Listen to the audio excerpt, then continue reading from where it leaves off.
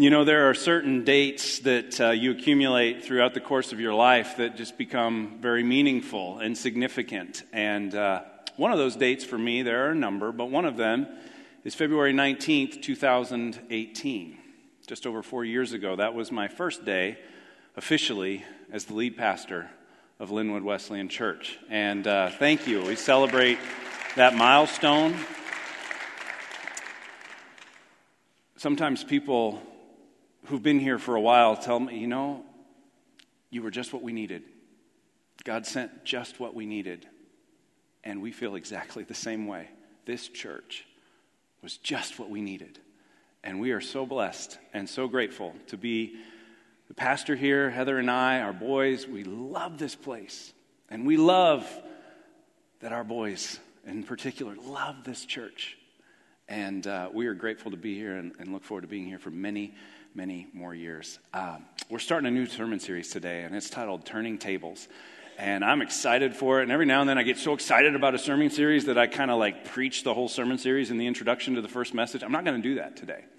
I'm just going to tell you, we are going to look at tables from a variety of different angles. You might be saying, well, why would we do that? Well, if you read your Gospels, you will see that Jesus did a lot with tables. Sometimes he flipped them. Sometimes he turned them. And sometimes he turned the tables metaphorically on who was in and who was out. Read the Beatitudes, and you'll see some tables getting turned. And he did a lot of ministry at tables.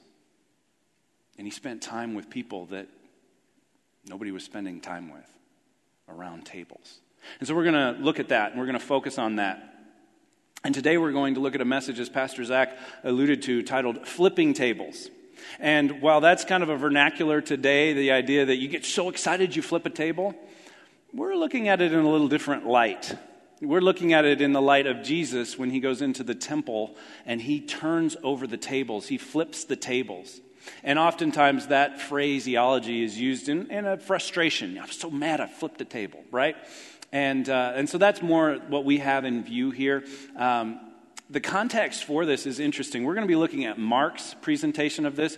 Interestingly enough, this story appears in all of the synoptic gospels, Matthew, Mark, and Luke. Those are the ones that follow a more chronological order from Jesus' life and ministry. John takes a little bit different approach, and so some commentaries have speculated, okay, is John presenting this in John chapter 2? Is he saying that this happened early in Jesus' ministry as well, or is he kind of moving it there for thematic or dramatic effect? Most commentaries land on the first option there, that this happened more than once. Once is sort of a precursor at the outset of Jesus' ministry, and here at the end of Jesus' ministry to basically speak judgment on the temple system and what the people of God, the Jews and the religious leaders had done with it. So I'm going to read this passage straight through. It's from Mark chapter 11, verses 15 through 19. If you have a Bible, you're welcome to open it to that. If you're here in the sanctuary and you want to grab one of those pew Bibles from the seat in front of you, it's page 1573. It's also going to be on the screen. And so Jesus, we're told in verse 15, on reaching Jerusalem, Jesus entered the temple area and began driving out those who were buying and selling there. He overturned the tables of the money changers and the benches of those selling the doves. And he would not allow anyone to carry merchandise through the temple courts. And as he taught them, he said, "Is it not written, 'My house will be called a house of prayer for all nations'? But you have made it a den of robbers." And the chief priests and the teachers of the law heard this and began looking for a way to kill him, for they feared him, because the whole crowd was amazed at his teaching. When evening came, they went out of the city. Now, there's a couple things that are significant and interesting about this passage. As I mentioned before, this is right at the end of Jesus' ministry. This is the final week of Jesus' life. And so on Sunday, he enters into Jerusalem, and they are shouting, Hosanna, and they're saying, which means, Lord, save us. And they're saying, this is the one who comes in the name of the Lord. And then on Monday, he's flipping tables. And if you read back into the context a little bit, you'll see that Jesus visited the temple the night that he arrived in Jerusalem the night of the triumphal entry. If you go back to verse 11, which we didn't read that whole passage, but we're told that he entered Jerusalem and he went to the temple and he looked around at everything, but since it was already late, he went out to Bethany with the 12. And I think that's important. I think that's a significant detail. Because when he comes back on Monday morning, he's not just having a case of the Mondays, right? You've heard that phrase before. He's not just in a bad mood because it's Monday. He went and saw what was taking place, and he had time to think about it and reflect on it. And I think that's significant because sometimes we read this story and we use it to sort of justify our own bad temper. It was, well, Jesus lost his marbles when he saw what they were doing in the temple. But Mark makes it really clear that he was there, he saw, he had time to think and reflect. And this was more an intentional act that Jesus did. And it set up a teaching. Don't miss that in verse 17. That as he taught them. So what was it that got under Jesus' skin? Was it the smell of all the animals? Was it the noise? I'm sure those things were upsetting. But I think what really got under his skin was the exploitation of the foreigners and the poor that was taking place in God's temple, in God's house. You see, historians and Bible scholars point out that this was set up in the court of the Gentiles, which was an outer court around the temple, and that those who were Gentiles who were coming to worship God were supposed to be able to worship there, but they weren't allowed to come into the more holy places because they weren't circumcised believers. They weren't the people of Israel. And so that's where they set up this marketplace.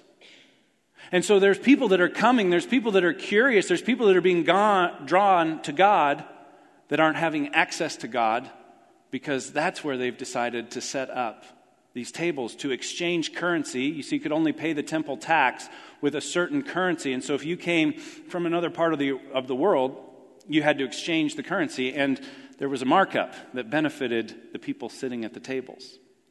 Or if you came and you didn't have sacrifice to bring, you didn't have the animal that you needed to bring for the Old Testament sacrifice, then you could purchase one there at a highly inflated price. Right? You ever been to a sporting event and suddenly a candy bar is worth $4? Bottle of water is worth $3? It's like, wait a minute, I can get a whole case of 40 at Costco or Sam's for $3. And you want me to pay $3 for one? Why? Because you have it here and I don't. And the same thing was happening here, and that's what got under Jesus' skin, because they had taken the focus off of God and had used the people that were coming to God as a means to exploit and to take advantage. And that's why he flips the tables of the money changers and the benches of those that were selling doves. And yet, this is all in the context of a teaching, and don't miss that. This really stood out to me this time in verse 17. It says, as he taught them. And he starts quoting scripture. So there was this dramatic display of emotion, and it was strong, and it was forceful, but there was a teaching that was married to it. And Jesus is making it very clear, and he's quoting Old Testament prophecy. He's quoting what the religious leaders should have known about this. And he says to them from Isaiah 56, my house will be called a house of prayer. That finds itself in a broader passage. And so you don't necessarily need to turn to Isaiah 56, but verses 6 through 8, Isaiah is speaking under the inspiration of the Holy Spirit. He's speaking under the burden of prophecy. He's speaking on behalf for God when he says, and foreigners who bind themselves to the Lord to serve him, to love the name of the Lord and to worship him, all who keep the Sabbath without desecrating it, and all who hold fast to my covenant, these I will bring to my holy mountain. God is saying, I'm going to bring people from the outside. Remember last week when we were talking about Jesus, when he's speaking, and he says that many will come from the east and from the west? He's basically saying there's going to be a lot more people come from the outside than come from the inside. And the same point is being made here. Verse 7, these I will bring to my holy mountain and give them joy in my house of prayer. That's what God says about those people he's going to bring from the outside. Their burnt offerings and sacrifices will be accepted on my altar, for my house will be called a house of prayer for all nations, not just Israel, for all people, not just the Jews. This was really important to God. This was really important to Jesus. And so in verse 8, the sovereign Lord declares, he who gathers the exiles of Israel, I will gather still others to them besides those already gathered. And so there he's speaking about the exile. This was a period where the northern kingdom fell and they were taken off to Syria. And then the southern kingdom fell and they were taken off to Babylon. And so they call this the exile. And there was this great dispersion of the people of God. The majority of them left the nation, the territory of Israel, the physical territory of Israel, to go to other places.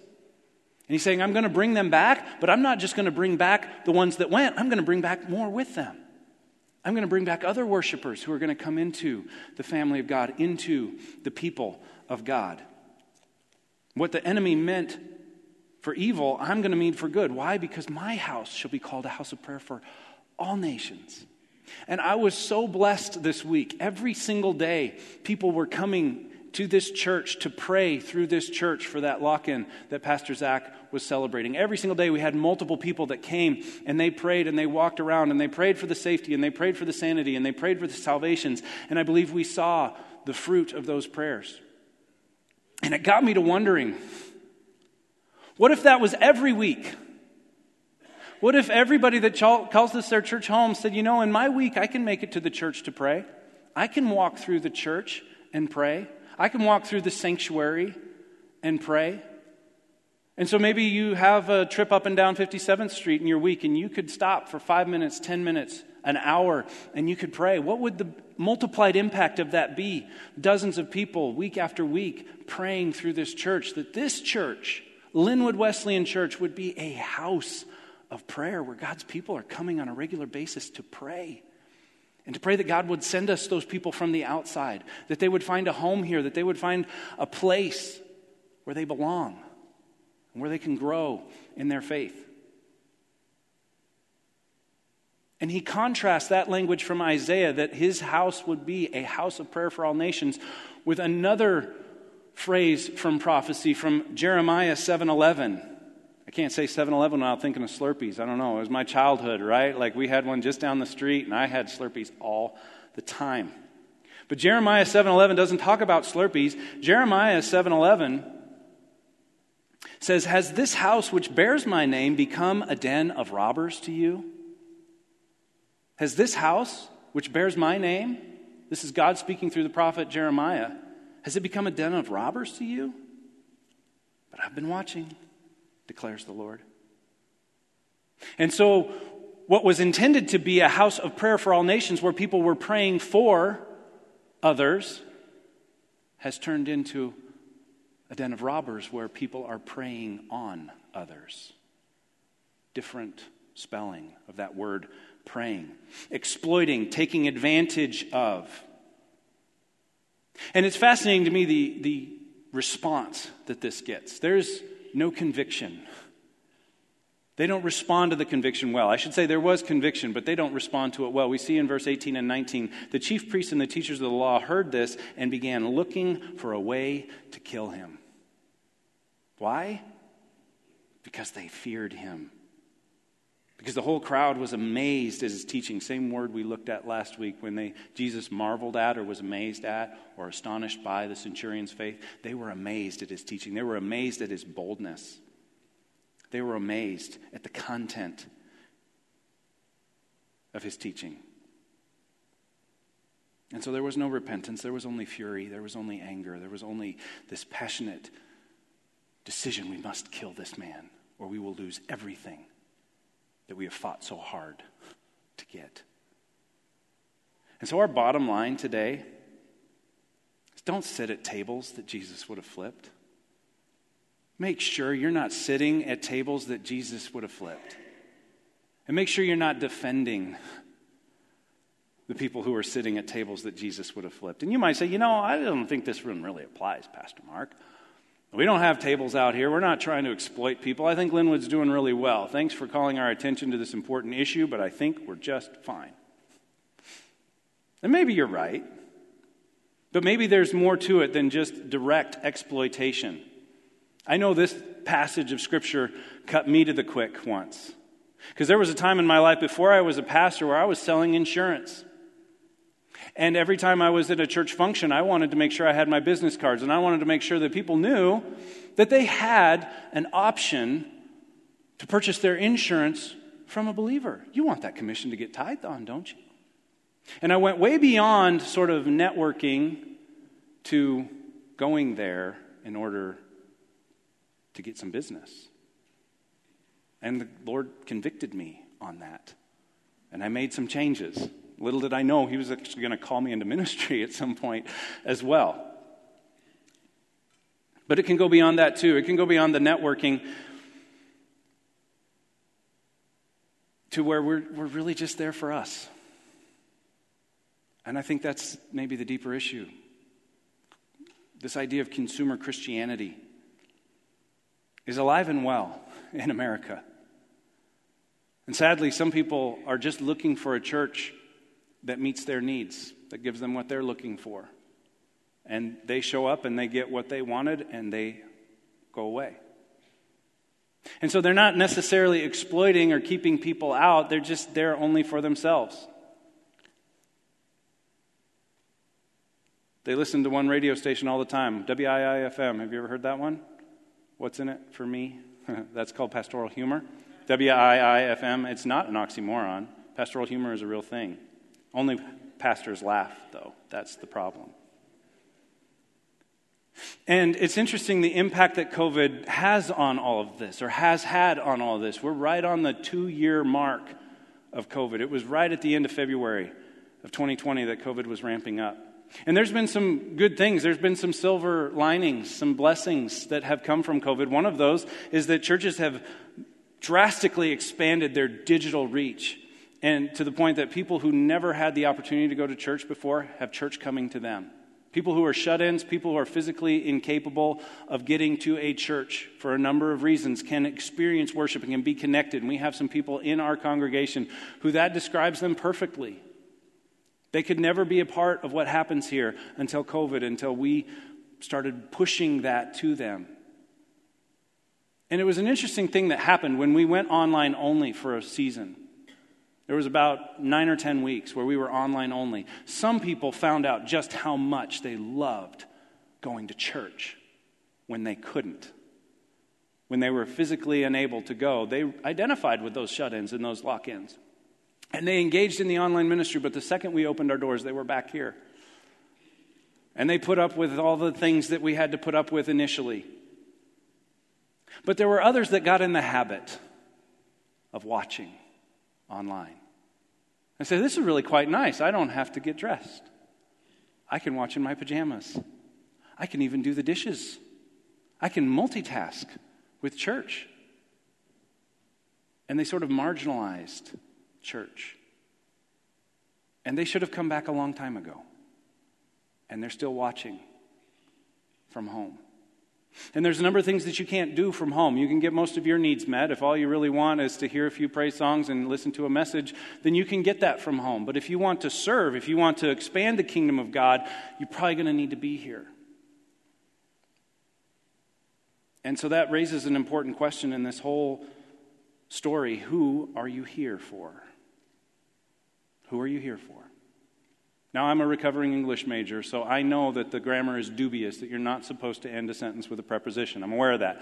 But for whom are you here just doesn't carry the same punch. So I'll ask you again, who are you here for? Are you here for him? Are you here for them? Or are you here for you? And it's a good question to ask, and it's a question to ask on a regular basis. Are you here to serve or to be served? And so, yes, there's that aspect to all of this. But there's also another important aspect, maybe just as important, and that's our intention and our mindset keeping people out, like the scribes and the Pharisees. God is for us. We should keep it that way. Versus throwing open the gates of heaven and getting as many people through them as possible. You see, the church in pre-Christ, the synagogue system, had this pattern of elevating sins we don't struggle with, and we've carried that on in the Christian church. We elevate sins that we don't struggle with so that we can look down on our noses at people who do struggle with those. And we can feel good about ourselves because we're in line and feel superior to those who are not. And the question becomes, are we building barriers? Are we creating hurdles that people have to jump over to get to God? Or are we removing them? Are we removing those barriers? Are we throwing open the doors of heaven?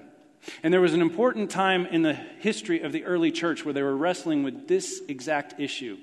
And you can read all about it in Acts 15. It's called the Jerusalem Council, and it's pivotal in the life of the early church. And they had to decide, what are we going to do with these Gentile converts? Are they going to have to adhere to the law? Do they need to become circumcised, which was a big deterrent for men coming to faith in Christ, as you can imagine? The whole idea of table fellowship for people that had never been experienced with it before, this was a big issue. And at this Jerusalem council, they're wrestling with this issue and they're grappling with it. And Jesus' brother, James, gets up and he says something so important in verse 19. I think it was a turning point for the early church. He says in verse 19 of Acts 15, "It is my judgment, therefore, that we should not make it difficult for the Gentiles who are turning to God." Wow. We shouldn't make it difficult. He goes on to say we shouldn't lay on them a burden that we couldn't even carry. Christ died for us and for them. We should not make it difficult for Gentiles who are turning to God. And yet I think there are a number of things that we do, whether that's overtly or covertly, whether it's something that we know we're doing or something we're not even aware that we're doing, that make it difficult for those who are not yet in the kingdom of God to come into the kingdom of God. So I want to highlight just a couple of those. One we've already talked about, so I won't belabor it, but coming just for us, coming to get our wants and our needs met, that has a negative impact on the church, a negative impact on others being able to come to faith. When we don't serve, when we don't contribute to the mission, then there are all kinds of good deeds that God created for those who are saved to do that aren't getting done. I'm talking about Ephesians chapter 2, where he preaches the gospel and he says, "It is by grace that you have been saved, lest anyone should boast. This not of yourselves, it is a gift of God." And then in verse 10 of Ephesians chapter 2, he says, "For you are his masterpiece." Not just some haphazard creation, you're his masterpiece, created in Christ Jesus to do good works. That was what Paul said about all of us. And so if we come just for us, we're not doing the good works that God created for us to do. And he has given us his Spirit. And he's given us spiritual gifts in order to accomplish those good works that he created for us to do. So we can't just come for ourselves. And we can't allow ourselves to take the focus off of God and to take the focus off of those who are coming to faith and put it on ourselves. We can't do that. And we're really good at spiritualizing this. We're really good at demanding our preferences be met. And we're reading our Bible, and there's a Bible verse that kind of lines up with my preference. And so we share that with the pastor, and we say, "See, God's word says that we should do this." But it's really more about our preference than it's about honoring God's word. And so when we take the focus off of him, and we take the focus off of them, and we put it on ourselves, then we're making hard for people who are far from God to get to God. Another way that we do this is gossip. Gossip is so destructive. It's so divisive within the body. Not just when a newcomer hears church folk gossiping. I mean, that's probably like the worst. Why would you want to be a part of that? But when it just kind of creates little cracks for the enemy to move into a church. When we gossip, when we talk about people, when they're not in the room, when we say things about them that we wouldn't say if they were in the room. It's so destructive. Don't sit at that table. Proverbs is full of admonitions against it for a good reason. And I found this quote, and I tried to find out who said it, but it's just always anonymous, so I claim that the internet said it. "Gossip dies when it hits a wise person's ears." Do you believe that? Do you believe that that's true? I believe that that's true. Gossip dies when it hits a wise person's ears for a couple of reasons. One, wise people know how destructive it is, and they don't want any part of it. But I think there's a second level, and the second level is that wise people understand that if they'll gossip to you, they'll gossip about you. If somebody is gossiping to you about somebody else, they're probably gossiping about you to somebody else as well. And so a wise person says, "I don't want any part of that. That's destructive to the body." And they call a spade, and they say, "I just don't want to sit at that table. I don't want to have that conversation." But there's some less intentional, or some unintentional, or some even less overt ways that we make it hard. And the first would be not considering the newcomer. Yes, it's one thing to have our eyes on Jesus, but it's another thing to intentionally prioritize people that would be coming from outside the faith. And when we don't think about the newcomer, when we don't consider them, when we don't consider how words sound to them, when we don't consider how our Christianese maybe lines up with them, that we create it hard for them. We create barriers for them. And we can do this completely unintentionally. But one of the things that we do very intentionally is we partner with church plants, because church plants are laser focused on reaching people far from God. And I love that about church plants. And so we've got Pastor Jake from Resilient Church and a couple members of his core team here today. Maybe you saw them on the way in. I hope if you didn't, that you will stop and visit their table on the way out and learn a little bit more about what they're doing and what God has called them to do in Vermilion. Jake's going to share about that in a little bit at the close of the message. But that's why we partner with them. Not so that we can outsource it, but so that we're connected, and so we have opportunities to be engaged and to be partnering with people who are reaching those who are far from God. In fact, Linwood has a great history, and we talk about that history, but I want to have a great present as well in church planting. Yes, we planted Celebrate little over 20 years ago. We celebrate that. And they're planting churches all over the place. And so we got all these grandkids running around.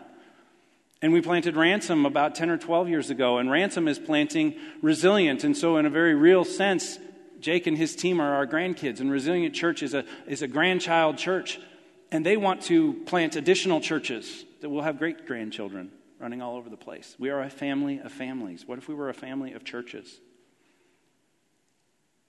And so when we don't think about the newcomer and we don't think about what it's like, we don't think about how important it is that when they walk through those doors for the first time, that multiple people welcome them, shake their hand, say, hello, how are you? It's good to see you. I don't think I've met you before. My name is Mark, and I'm glad you're here today.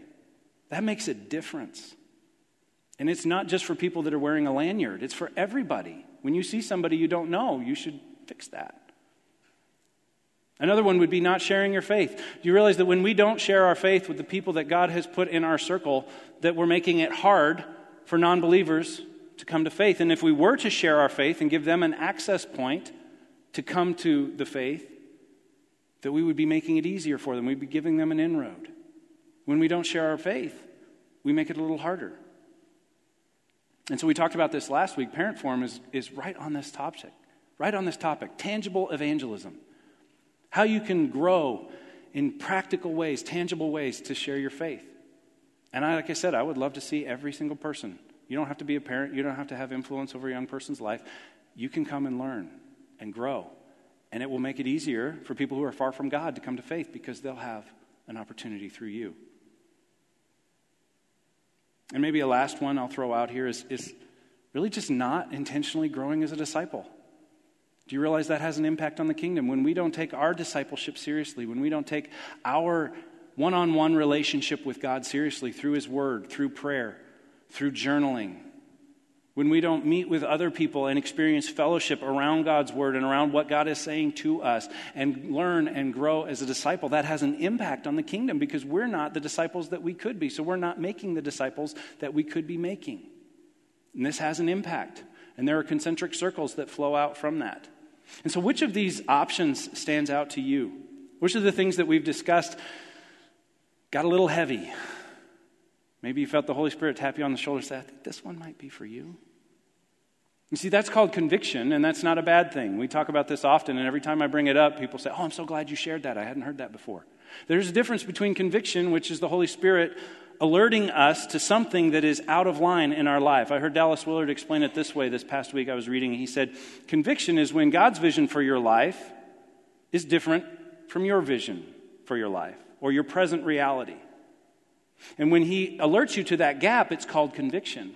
When He says, either through the Word or through preaching or through a conversation you have with somebody, it's like, this is my vision for your life, but you're over here. What are you going to do with it? That's called conviction. Condemnation, on the other hand, is a tool of the enemy to push us farther away from God. Conviction is always meant to bring us closer to God and closer to His vision for our lives. So which one did you feel some conviction? And don't outsource conviction either. Don't get convicted for somebody else. Conviction is for you. And what will you do with it? Because here's what I know about you. Even if we've never met, you have influence. I know that about you. You have influence. You may have a lot of influence. You may have a little influence. It's far more important what we do with our influence than how much we have. It's far more important what we do with the influence we have than how much we have. And so the fact that you don't have a big platform is irrelevant. If you have influence, if there are other people that will listen to what you have to say, then you have influence. What will you do with the influence that you have? And I couldn't mention this point without thinking of a pastor in our story. His name was John Spear. He was a pastor of our church in Wyoming. And he was a natural-born leader. Great influence from an early age, but a very dysfunctional family. And so he had a lot of lifestyle issues to overcome early in his adult life. And he says one of the turning points in his life was when a pastor said to him, "John, if you go to heaven, you're going to take a lot of people with you. But if you go to hell, you're going to take a lot of people with you because you have influence. People look to you. They do what you do. When you speak, people listen." Now, fortunately, I'm one of the people that God used John Spear to influence, to bring me into not just the kingdom of God. He was there when I accepted the gift of salvation that Jesus had for me. He was speaking to me about a relationship with Jesus Christ. But he was also there when God called me into ministry.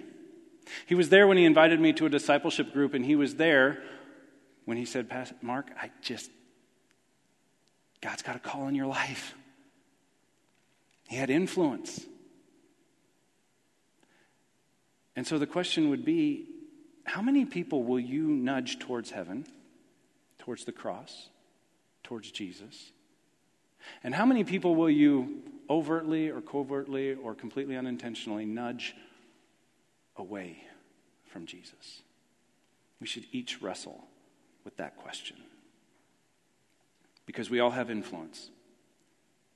I invite the worship team to come up and prepare to lead us in response, because as I said before, how we use the influence we have is far more important than how much influence we have. When we take our influence, big or small, and we intentionally and willfully surrender it to God and say, "What do you want me to do with the influence that you have given me? What do you want me to do with what is in my hand?"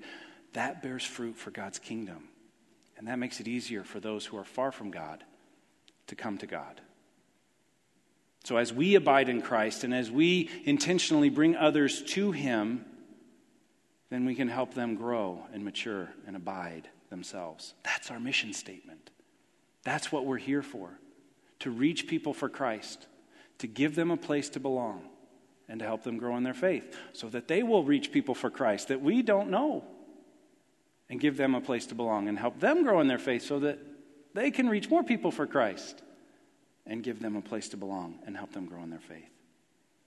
So don't sit at tables that Jesus would have flipped. And don't just sit. Do what you can with what you have, with the influence, with the energy, the gifts and abilities that you have. Invest those in the kingdom. Will you pray with me? Heavenly Father, we thank you for your word, even when it is challenging and convicting. We thank you for your grace that meets us at every step.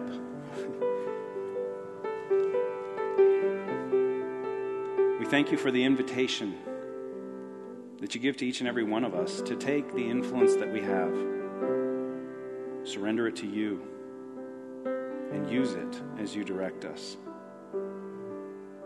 to reach people for Christ and help them grow in their faith. Lord, we thank you for this time that we have now to respond, maybe to conviction, maybe to the challenge, maybe to something else that you have laid on our heart, Lord. But may we be a people who respond in faith. May we be a people who lean into you and what you have said to us today. In Jesus' name we pray.